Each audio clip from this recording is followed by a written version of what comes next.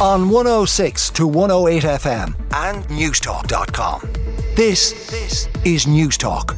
Begin with the Irish Independent. Nice cheerful story for Hump Day that our broadband prices are going to go up. Consumers to be hit by new wave of broadband hikes. A string of telecoms companies are increasing their prices, putting further pressure on household budgets. Air, Vodafone and Three Ireland are to hike their prices in the next 2 months, and the bills for some people will rise by as much as €96 a year. And then Sky Ireland has said it'll hit many of its 600,000 customers with price rises in its broadband and TV subscription fees, and the Sky hike will equate to €52 a year on average. I mean, it's not as if we're paying little for TV and broadband at the moment. It's very, very expensive, but it's going to go up more, and also not that reliable in some parts of the country too. I mean, I know of people and their broadband is constantly going down and they're paying an absolute fortune for it. But anyway, what are you supposed to do? You have to pay it. Obviously shop around, but if all the prices are similar, there's not much shopping around you can do. With these companies as well, always threaten to leave because they have a whole department dedicated to getting you to stay. Happened to me recently, and I got about €20 a month off my broadband and TV. I don't have a phone with them, so I'd say, about €20 a month off it by just threatening to leave, and they put it through to a different department with lots of very, very nice people who'll try and get you to stay. Irish Examiner, 37% fall in Cork Drug Squad Gardaí. So obviously we're trying to crack down on drug use in Ireland, which is quite interesting when you read that the country's local Garda drug units have on average 14% less staff now than they did in 2010. And then in the Cork City unit, that was decimated by 37% in that period. It comes as separate statistics, which are rarely publicised, revealed there were more than 520 incidents of drug-related intimidation reported to Gardaí in 2023. The Irish Times is warning about the tourism sector in Ireland. Obviously, a lot of hotels have signed contracts to house refugees and asylum seekers, particularly in rural Ireland. And the Irish Times tells us now that this is raising concern for the prospects of Ireland's tourism industry this year. New research from Fáilte Ireland has found a lack of availability and price rises among the issues of concern in the sector. And I forgot this figure, 13% of tourism accommodation registered in Ireland is now tied up in public contracts, mostly to accommodate Ukrainian refugees and international protection applicants. So about 1 in 8 of the tourism accommodation in Ireland now used for refugees. So Fáilte Ireland raising concern about that on the front of the Irish Times.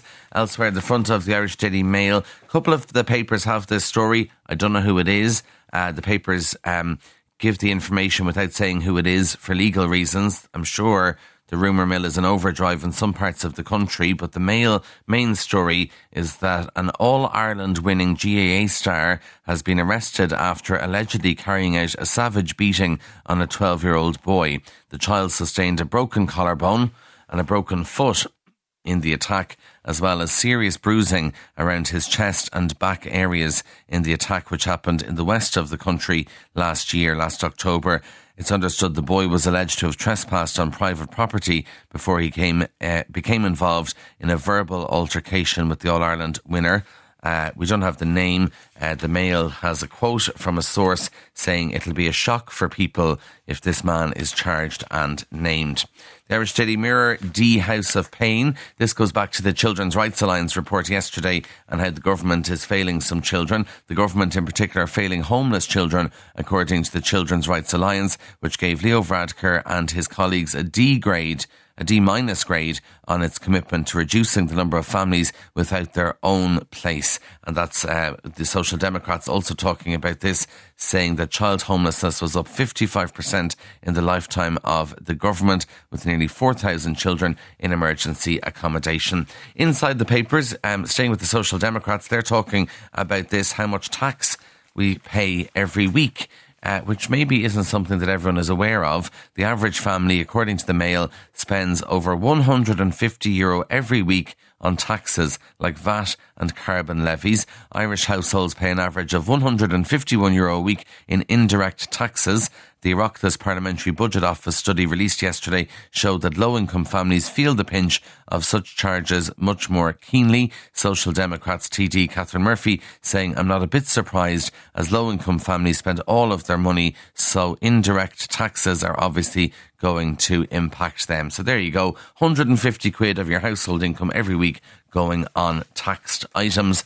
Now, a lot of people have had this problem where your phone gets wet. Usually it falls down the toilet. That seems to be what happens. People falls out of the pocket or whatever. The Telegraph tells us today that drying it out in a bowl of rice may not be what you think it should. So the advice is normally that you get some rice and put your phone in it and try and dry it out.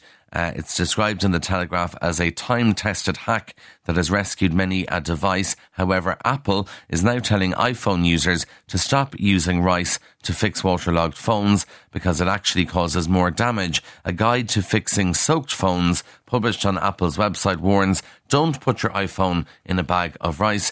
Doing so could allow the small particles of rice to damage your phone. Instead, what Apple says you should do is not dry it out with a hairdryer, by the way, which is what other people do.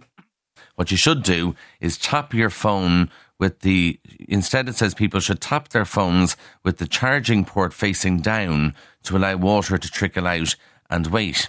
So that's the advice from Apple. I think some people still use rice. It has worked for some. They also say that you should wait at least 30 minutes before attempting to charge your phone again. If an alert shows, leave your phone in a dry area with good ventilation for 24 hours. And if water causes the sound from the speakers on your phone to become muffled, put the phone with the speaker pointed down on a cloth to dry it out. So sort of keep your phone facing down and that'll help, apparently.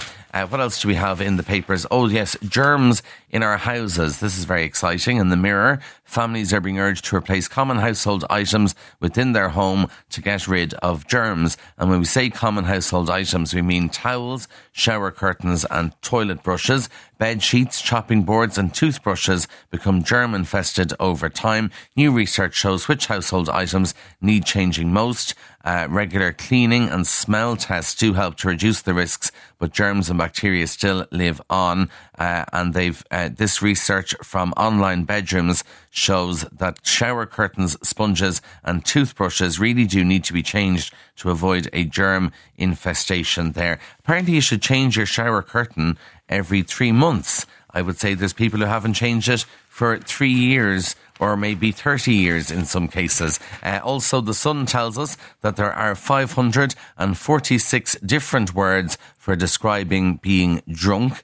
So obviously we've heard of the ones like hammered and things like that, but there's actually 546 words in the English language. Some of them, which you may not have heard of, include cabbaged, ginned, peluthered, befuggered, moccasined, newcastled, pifflicated, blutered, bungalowed, confuddled and verschnickered. So if you're looking for a new way to describe how drunk you are, you can read more about that in The Sun. Now, those are the stories making the headlines.